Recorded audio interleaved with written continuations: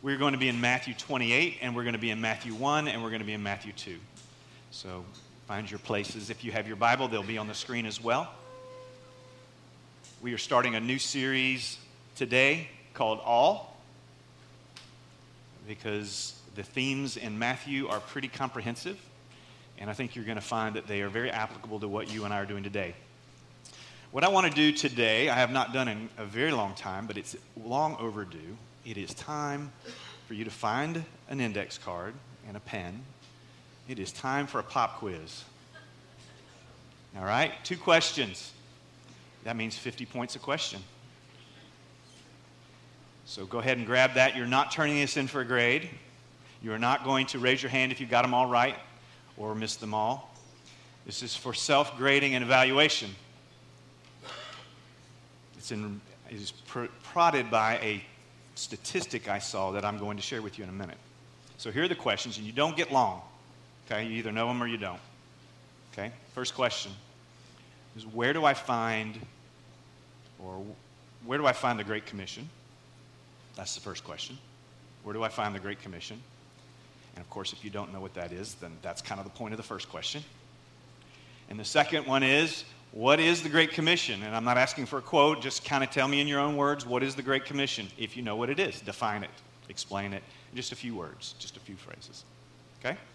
While you're doing that, I'm going to just kind of give you the title today. We're answering the question, what is Jesus up to? What is Jesus up to? Okay, let me give you the answers to the questions, because I know you're eager to know. First is, the Great Commission is something that is found in the Bible. If you just said that, that's good enough for me. Give yourself a check. It's in the Bible. Specifically, it's in the New Testament. You can find it at the end of Matthew, Mark, Luke, and John, and the beginning of Acts. And it's worded differently in each place. Today, we're going to focus in on the more detailed answer in the end of Matthew. The second question is, what does it say? And that is, therefore go and make disciples of all nations, baptizing them in the name of the Father and the Son and the Holy Spirit, teaching them to obey all that I've commanded you, and surely I'll be with you till the end of the age. It's basically our marching orders. If you said it's our job, it's our mission, it's what we're left here on earth to do until he takes us home, all of those are good answers. Anything that basically gets at the essence of what is the Great Commission saying, it is what we are here to do as followers of Christ. Then you're doing great. You got that one right too, okay? Now, I don't want to know how many of you got hundreds. Let me tell you the statistic that bothered me so much that made me do this. So Barna Research Group, barna.org, does specifically Christian research. They do a lot of research for churches and ministries, in particular gospel ministries. And in 2018, they did a study on American church attenders. That means people who actually show up, okay? And that was, what percentage of them could get both of those questions right? And the answer is 17%. Less than 2 in 10. That bothered me, okay? Now, I think y'all might have be able to beat 17%. I feel pretty close, pretty good, that if you've been here for longer than a year, then you probably have heard us say it multiple times, because we make a big deal about that. But at the same time, we don't necessarily always use that phrase, Great Commission, because Great Commission is not in the Bible. That word, that phrase is not there. It's called the Great Commission because it's Jesus commissioning his disciples to go and tell. Come and see, go and tell. We talked about that in detail last week in our message on the resurrection. Okay? He does that, like I said, he ends. It's kind of like, if you want to know what Jesus thinks is important, what were his last words before he went home to be with the Father? And it's the Great Commission. So it's important. All right. So what's Jesus up to? How do we know that we need food to eat? How do we know that we should eat? Most of us don't need much help with this, right? We are really good at eating. But the reason you and I know that we need to eat is because if we don't eat for a while, we get hungry. There's this gnawing feeling in ourselves that there's something that I've got this craving for. I'm not quite sure what. Maybe it's Oreo ice cream. I'm not sure. Pizza sounds, whatever. But I know there must be something in this world that would cause me to be able to be satisfied from that craving. And of course, hunger drives us to eat. If you're thirsty, that craving is there to get you to drink, because our bodies need drink. We need to drink. We can go 3 days without water, 3 weeks without food. 3 minutes without air? I've got them out of order now, but you get the idea. We need these things. And so God has wired us physically to crave things, to teach us. You need that, and there's something that exists that satisfies that craving, that desire in the physical world. He also gives us that in the spiritual realm. He gives us a craving for purpose. He gives us a craving to be loved, to be known, those kinds of things. Those cravings are there to tell us that those cravings can be satisfied. Okay? Now, what we tend to do is we tend to satisfy our cravings, whether they're physical or spiritual. We tend to satisfy those cravings by chasing things that are temporary. They don't satisfy for very long. And that's usually giving into temptation, and we chase something that we shouldn't chase. What is Jesus up to? Jesus is up to helping you and I identify what really satisfies. What really satisfies you and me, physically, spiritually, emotionally, mentally, you name it, relationally. He wants us to find satisfaction, okay? But for us to get there, we have to recognize that we have a problem that is created by our sin that keeps us from getting there without help. And Jesus provides that help through the cross of Christ. And the resurrection proves that he can do what he says he's doing. And so we continue to look at the life, death, burial, and resurrection of Jesus Christ in this church over and over and over, because he is the only hope that you and I have to find true and lasting satisfaction. And when I say lasting, I mean forever. Abundant life is no good if it doesn't last. Eternal life is no good if it's not abundant. We need both. And it's available to us through his Son, Jesus Christ, the Lord God. So my prayer today is that you and I will get a better idea of what's the answer to this question. What's Jesus up to? And what does that mean for you and me? How do we respond to that? So with that, let me pray for us and we'll dive in. Lord Jesus, we thank you that you've spoken through your word, that you've revealed yourself, Lord God, through creation and through the written word. And by the way, you showed up too. The word made flesh. And so, Lord, as we think about these things and what the implications are, as we look at this 2,000-year-old gospel account by Matthew, Lord, I pray that you would help us recognize that there's a reason that you revealed it and there's a reason you've preserved it. It's so that through it you might change us to find full and lasting satisfaction in life. No, it's not about us. Lord, thank you for reminding us of that. It's about you. But Lord, you delight in blessing us so that we might delight in being a blessing to others. So guide and direct us through this today and help us to figure out what does this look like in our lives here and now today. We ask it in Christ's name. Amen. So last week we did Matthew 28, 1 through 10, the resurrection account, okay? And 11 through 15 talks about the guards and the religious leaders, and we're not going to go there today. Starting in verse 8 and 16, though, we're going to pick up, and I want to read some of that, and then we're going to focus on 18, 19, and 20 for just a moment, and then we're going to jump to the beginning of Matthew where we're going to start, okay? Now, this is the series I told you is called All, but there's really a subtitle to it, and the All is all authority, all nations, all allegiance. And one of the commentators I like to read in preparation for this, his name is Douglas Sean O'Donnell. I've never really heard of him until I started reading his commentary, and I just love what I'm seeing there. And he's the one that came up with that. So I don't want to take credit for someone else's work. All authority, Jesus has all authority, so that all nations might obey all that he has commanded. That's the bottom line for today. Jesus has all authority, so that all nations might obey all that he has commanded. In other words, give them full allegiance. Okay? Now, we are in a nation of nations. There's many nations, tribes, ethnicities, people groups, you name it. Basically, all people on planet Earth, past, present, and future, are included in this. And the Gospel of Matthew is kind of like Christianity 101. It's like, what's Jesus all about? He is about leveraging the authority that he has gotten from God the Father in such a way that he can bless the nations, to be a blessing to the nations, as they do so fully pledged to allegiance to Christ. Okay?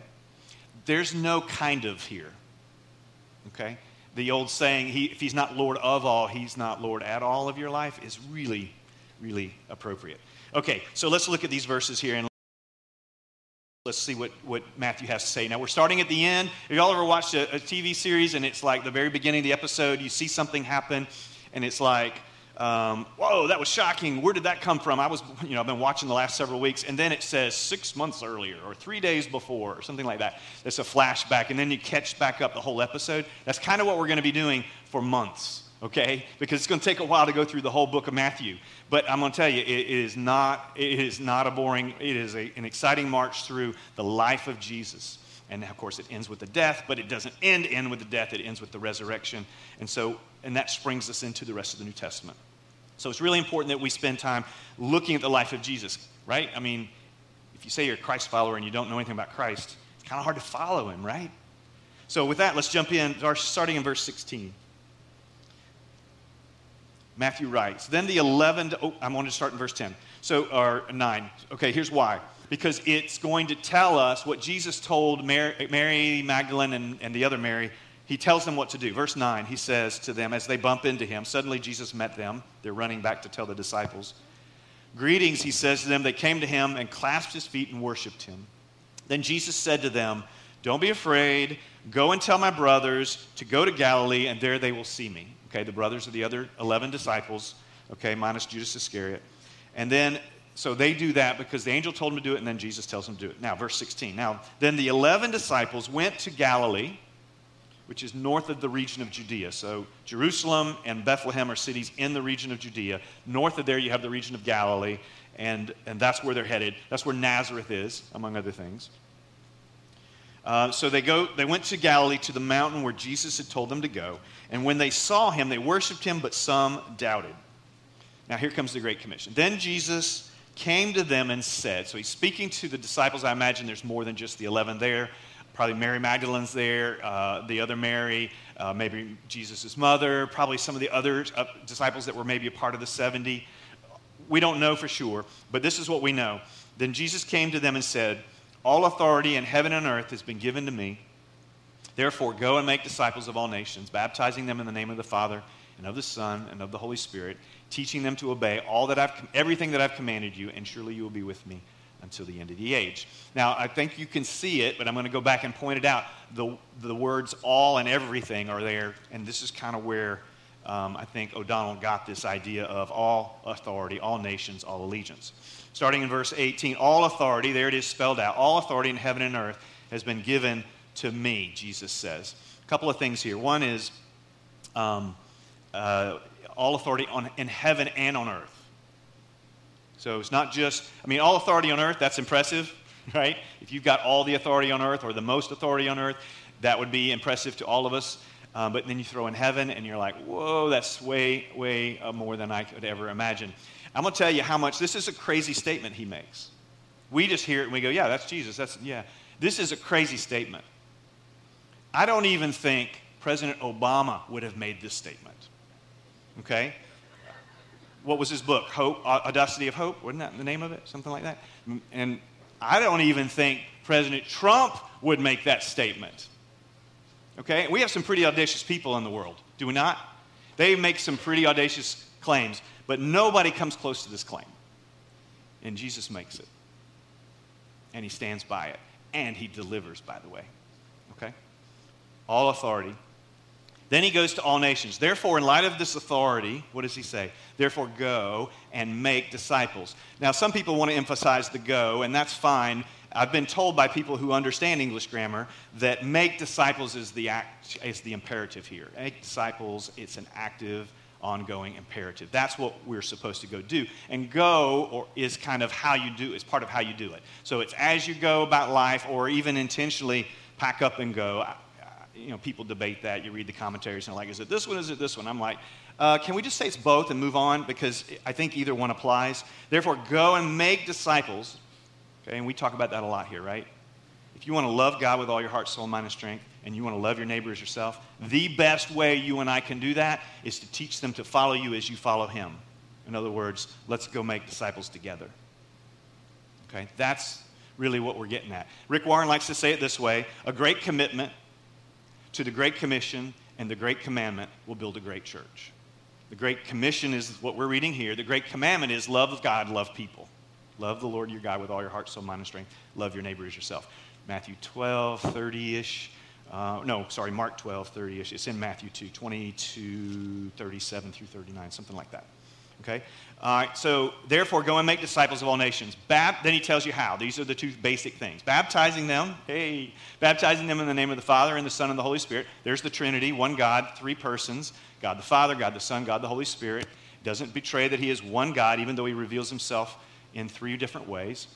Baptizing them and teaching them. Now, what is he teaching them? This is a trick question. Pay attention.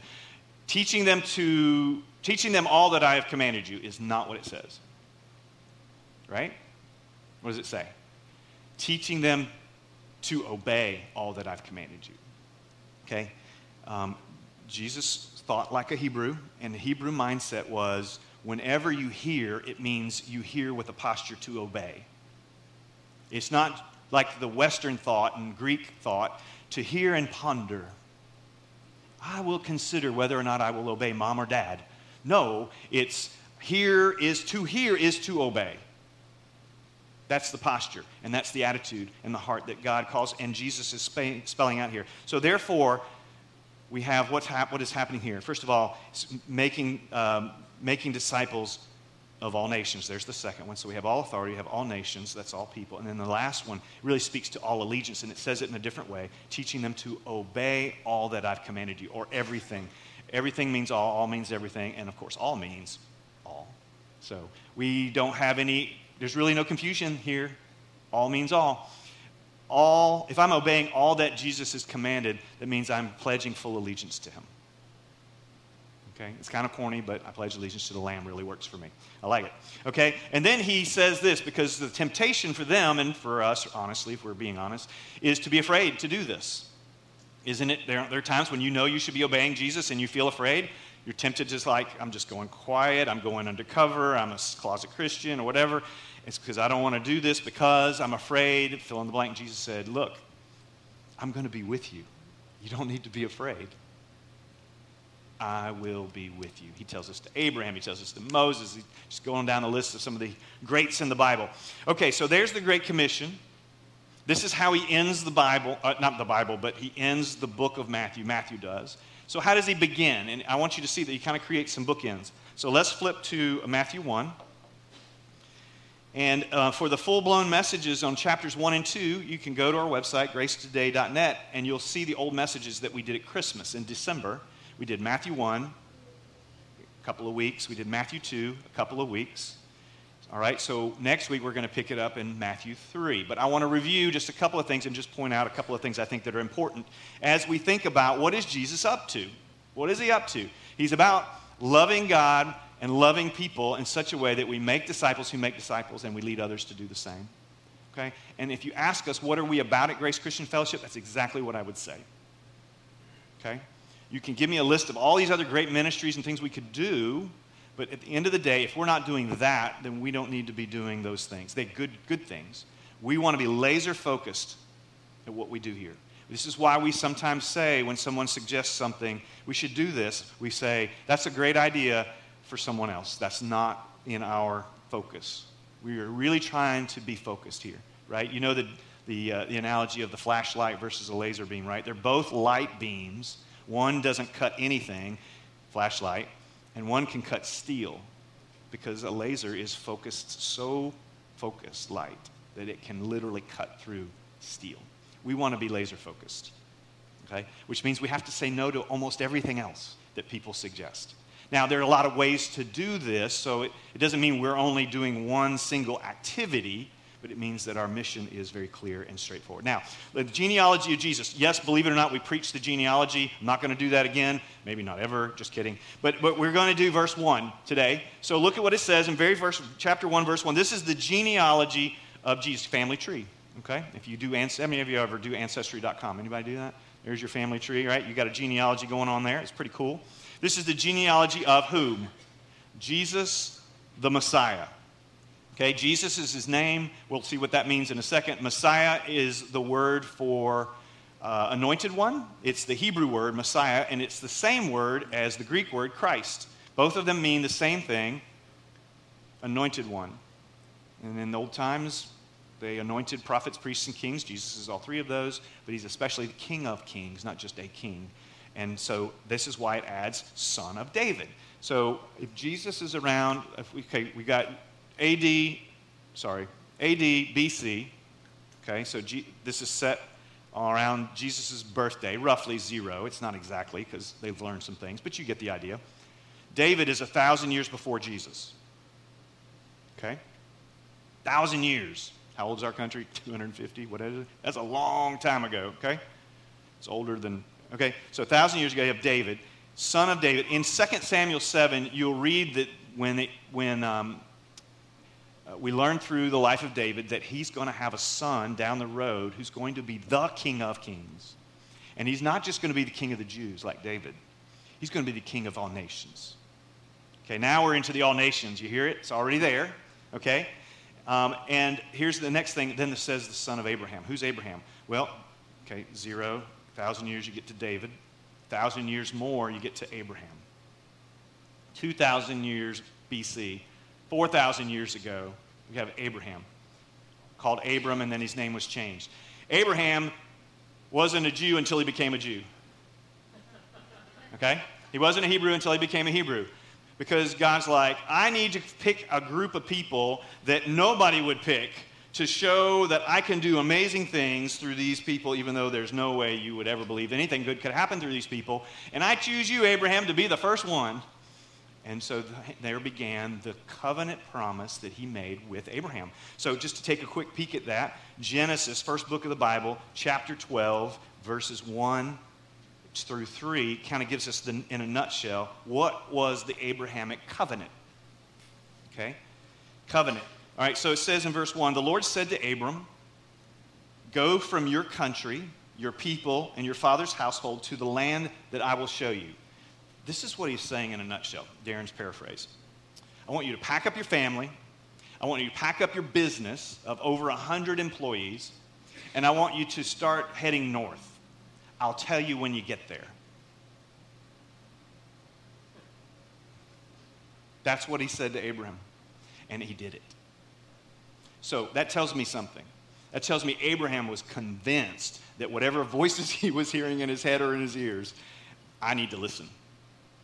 And this is what, if you want to say what was his premier characteristic, it was faith. He believed. He heard the words of God and he believed. And the proof in that is that his actions reflected what he said he believed. And so off he goes. And then God says, here's the actual covenant he's making with Abraham. Verse 2, I will make you, Abraham, into a great nation. We call them Israel today. But it's not just Israel, is it? And I will bless you. Anybody up for a blessing from God?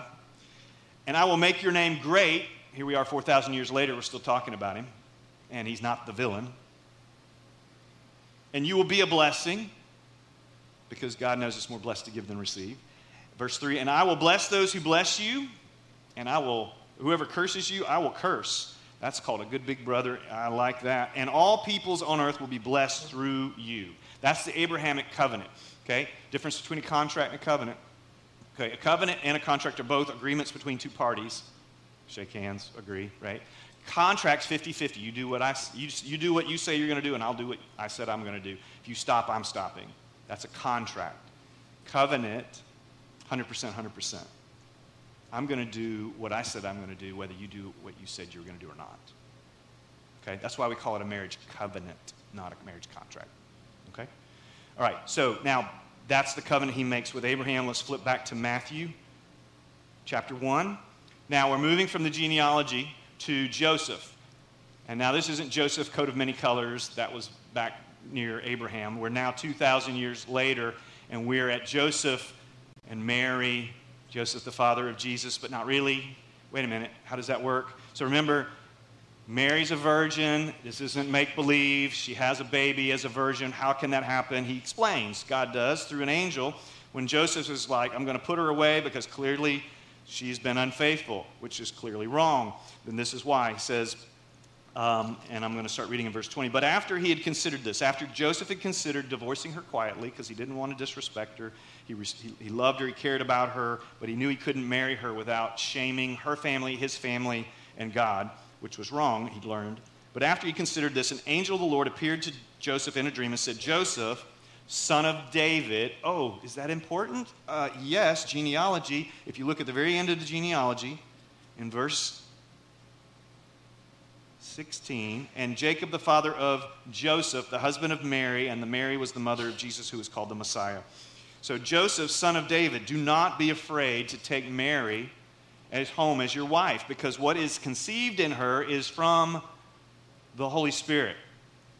She will give birth to a son, and you are to give him the name Jesus, because he will save his people from their sins. The name Jesus means the Lord saves, or the Lord is my salvation.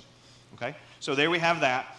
So now we're seeing, and what happens is Joseph, it says, all this took place to fulfill, to fulfill what the Lord has said through the prophet. The virgin will conceive and give birth to a son, and they will call him Emmanuel, which means God with us. When Joseph woke up, he did what the angel of the Lord had commanded and took Mary home as his wife. What did he just do? He just embraced Jesus as his son, legally. Now Jesus is legally in the line of David. Why? Because his daddy is. But he's not in the bloodline of Jesus. Oh, wait. Go to Luke. Look at the genealogy of Luke. And instead of coming through David's son Solomon, Matthew, David's son Nathan, different wife, Mary, bloodline. I kid you not. I'm reading through my Bible reading plan this morning, and that's exactly what I read today. I'm like, what timing? God, you're so fun. All right, so there's that. So Joseph makes Jesus legit. God makes Jesus legit through Joseph. Okay, you see what I'm saying? Legally, and of course through the blood, through her. So even though the religious leaders, they don't get this, they're way behind. They still think Jesus was born in Nazareth and stuff like that. It's all coming together because God's working in such a way that when we look back 2,000 years later, knowing more than they knew in some cases, we're like, wow, this is unbelievable how all this fits together. Chapter 2, the Magi visit the Messiah. Magi, wise men, wise guys, whatever you want to call them. These are not Jews, okay? So this is important. All nations, right? They are coming from afar, okay? Not from a fire, but afar away, okay? Some people think modern-day Iran, some think modern-day Iraq, some think modern-day Jordan, where the Bedouins are. We don't know. We just think, just east. They came from the east, and these were wealthy people who were very smart and able to study the stars and learn things. They were also able to read a lot of history that was out there, which there wasn't a lot written, but there was scriptures, and they probably had read the Old Testament scriptures more than once. See Numbers 24 for that whole prophecy. And they decide it's worth their time, their energy, their money, and their reputations to show up and worship and honor this King of Kings that's going to show up, Jesus. Now, they don't know his name's Jesus at the time. And so they get all their stuff together, they get their exhibition together, and they come hundreds of miles, and they don't know where else to go. So, well, let's go to Israel, and I think there's a palace. Let's go find the king that's in that palace and find out if he's having a son. And they get there, and Herod has no clue because he's not really who they think he is. In fact, he is threatened by this truth and revelation, and so things get really bad really quickly. Meanwhile, the wise men find Jesus because the star keeps moving around, and I know, go figure that out. How does the star move? How do we do that? I don't know, but God can do that. If God can speak stars into existence, he can move them around whenever he wants to. If he wants to make the sun stand still, that's his prerogative. Verse 9, after they, that is the wise guys, had heard the king, they went on their way, and the star, had heard the king, that would have been Herod. They went on their way, and the star they had seen when it rose went ahead of them until it stopped over the place where the child was. Scripture is very precise, okay? People didn't just translate that loosely or casually. The star moves and then stops. I want to make sure you get the right house, okay? It rose, went ahead of them, stopped. Okay, verse 10. Oh, where the child was. Notice it doesn't say where the infant was, where the baby was, different word, okay? Which means time has passed since Mary has delivered said child, Jesus. Verse 10, when they saw the star, they were overjoyed. On coming to the house, they saw the child with his mother Mary, and they bowed down and worshiped a 1-year-old kid. I mean, it doesn't say it that way, but you get the idea. He's less than 2.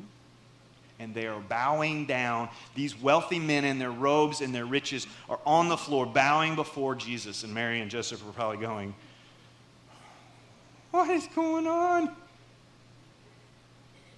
I mean, they know something's going on. God's been speaking to them through angels. You don't just, but still, and dreams. I don't know. Maybe by now they're chilling. I don't know. But he's worshiping. They're worshiping. Then they opened their treasures and presented him with gifts of gold, frankincense, and myrrh, 3 very expensive and also very practical gifts that will be useful in Egypt. And having been warned in a dream not to go back to Herod, they, that is the wise man, returned to their country by another route. Herod finds out about this. In the rest of chapter 2, they escape to Egypt because Herod sends his soldiers to Bethlehem and says, I want you to kill every boy under 2 years old in that village so that we get this kid and he never becomes king. Of course, God protects Jesus. Jesus goes to Egypt, which will fulfill a prophecy from the prophet Hosea, who said, out of Egypt I will call my son. And you say, well, what's the big deal about that prophecy? That it happened, that it's accurate, that it was fulfilled. Oh, by the way, and add it to the list of dozens of others that were so unlikely as well. Why is that so important? Because people have trouble believing this stuff. I mean, you and I are pretty motivated, and we have trouble believing some of these things. Of course, people are going to have trouble. And then the chapter ends, return to Nazareth. And so at some point, King Herod dies.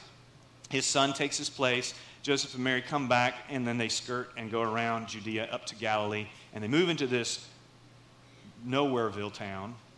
Go to the end of the dirt road where it ends, turn left, and maybe you'll find Nazareth after a couple days' hike. I mean, it's just nowhere anybody wants to be. What good can come of Nazareth, from Nazareth, Nathan, the disciple, said. That's where he grows up in obscurity for about 30 years until he is released into public ministry, and he finds John the Baptist, and he gets dunked and all that, right? So that starts next week. Now, chapter 3, verse 1 says this. In those days, John the Baptist came preaching in the wilderness of Judea, saying, repent, for the kingdom of heaven has come near. Repent, for the kingdom of heaven has come near. Matthew doesn't say kingdom of God. He says kingdom of heaven. Why is that? What's the difference? There's no difference. But Matthew's audience is different. So you have Matthew, Mark, Luke, and John. Matthew, Mark, and Luke are called the synoptic gospels because they're very similar in what they share, what information you get, what stories they tell, what parables are there. John writes very differently. They're all still telling the same story, same baseline, if you will. They all just have different melodies. The melody of Matthew, okay, is I'm writing to the Jews because I want the Jewish people to see that this is a fulfillment of Genesis 12, 1 through 3. This is a fulfillment of Genesis 3:15. Serpent he will crush your heel, but I will crush his head. This is a fulfillment of the scriptures that talk about the Old Testament Messiah, the New Testament, the Messiah that is to come. The Old Testament talks about him coming. The New Testament says he's come, and this is what we know about him, and this is what we do as a result of him coming. Okay? And so and then there's the message. Repent, for the kingdom of heaven, kingdom of God. So the Jews would not ever say the word God. They would never say God, Yahweh, too sacred. When they wrote it on a scroll, they literally used gold as ink. It was just too sacred. So they would say kingdom of heaven instead of kingdom of God. Okay? I find it interesting that Mark, whose audience is not Jewish, Mark writes in Mark 1:15, the time has come, he said, Jesus is quoting Jesus, the time has come, and he said, the kingdom of God has come near. Repent and believe the good news. So Jesus apparently had no problem saying it, which I think is awesome. Okay, but we don't really know exactly for sure what he said, but when Matthew wrote, he always used kingdom of heaven because he's writing to the Jews, because a completed Jew is someone who believes that Jesus is the Messiah and trusts him by grace through faith, which makes him what we call Christian. Okay? Right? So if you have a Jew who is a practicing Orthodox Jew, it means they don't believe that Jesus is the Messiah. They think he's still yet to come. Well, he's coming. It might be a bit of a surprise there. So, why do I tell you all this? I tell you all this because I want you to know, what is Jesus up to? What is he up to? He's up to reaching the nations and calling them to full allegiance. Why? Because he knows what you and I crave, and he knows how to satisfy that craving. And he knows that it's sin when we give in to the temptations in our lives that robs us of full, lasting, abundant life satisfaction. And Jesus died on the cross so that we wouldn't pursue and give in to sin, but we would have the power to resist and say no to those sins, just like he had to do in the 30-plus years he lived. He was tempted like we were, like we are. He's tempted, but he never gave in, which is why he was an acceptable substitute for you and me on the cross. Never sinned. Otherwise, he's not a satisfying, atoning sacrifice. He cannot atone for the sins of the world if he sinned, because he's not unblemished, right? Old Testament law, lamb has to be unblemished, no defects. That's foreshadowing of the Lamb of God who takes away the sins of the world. So all this stuff that sounds like, oh, I've heard all this stuff in Sunday school, it never made any sense. It's like it all is there for a reason. It matters. And you go, I can't believe that the sacrificial system actually makes sense to what I want to out of life, which is I want to have a satisfying, abundant life that never ends. And God's like, yeah, it all fits together. Read the book. It's a good story. It's true. It's history. It's prophecy. It's science. And it's life-changing. And you and I need it. The question is, will we gladly submit to it? Right? Jesus has been given all authority by his Father so that all nations will obey all that he has commanded and pledge allegiance to the Lamb, not just with our lips, but with our lives. And if that calls us to live for him, then we live for him. And if he calls us to die for him, then we die for him. But we do it gladly because there's no better way to find that lasting, satisfying life that he calls us to. Let's pray. Lord Jesus, we come to you acknowledging that we like what we're hearing maybe, but doing it, ooh, that seems impossible. To be consistently faithful and fully pledged to you, it just seems incredibly impossible. Because we're born sinners. That's why we sin. But Lord, you have given us, by grace through faith in our relationship with you, you've given us the Holy Spirit. You've made us your temple. That means the Spirit of the living God lives in his people. Every single one of us who has proclaimed, and confessed Jesus was Lord in our lives. It means that we have the power to resist the temptations that come our way. We have it already. So when we give in, it's not because we can't resist. It's because we choose not to in that moment. Whether it's because of a lack of discipline, a lack of vision, a lack of faith, it doesn't really matter. Those reasons are all there. It's still a decision that we make, and we must repent of our sins to make things right. You've done your part. You sent your Son to die on the cross in our place so that we could live in his.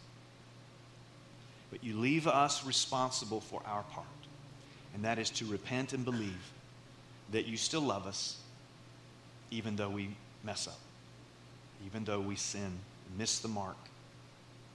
I am so grateful that you are a God of grace and mercy. I need a God of grace and mercy. I have no hope apart from a God of grace and mercy. Thank you, Lord, for being that kind of a God. Lord, help us to deepen our belief that this is for us, for now, and it's for us to share with others that they might come to know you too. Follow us as we follow you. But Lord, we have so many things we allow to get in between us and you. Right now, we repent of those things. We swipe them aside and we say, no more. And for those that maybe have never made that commitment of faith, may they even now say, Lord, not I, my will, but yours be done in my life. Change my heart that I might too begin to walk in step with you. Save me from my sins. Make me your beloved. In Jesus' name, amen.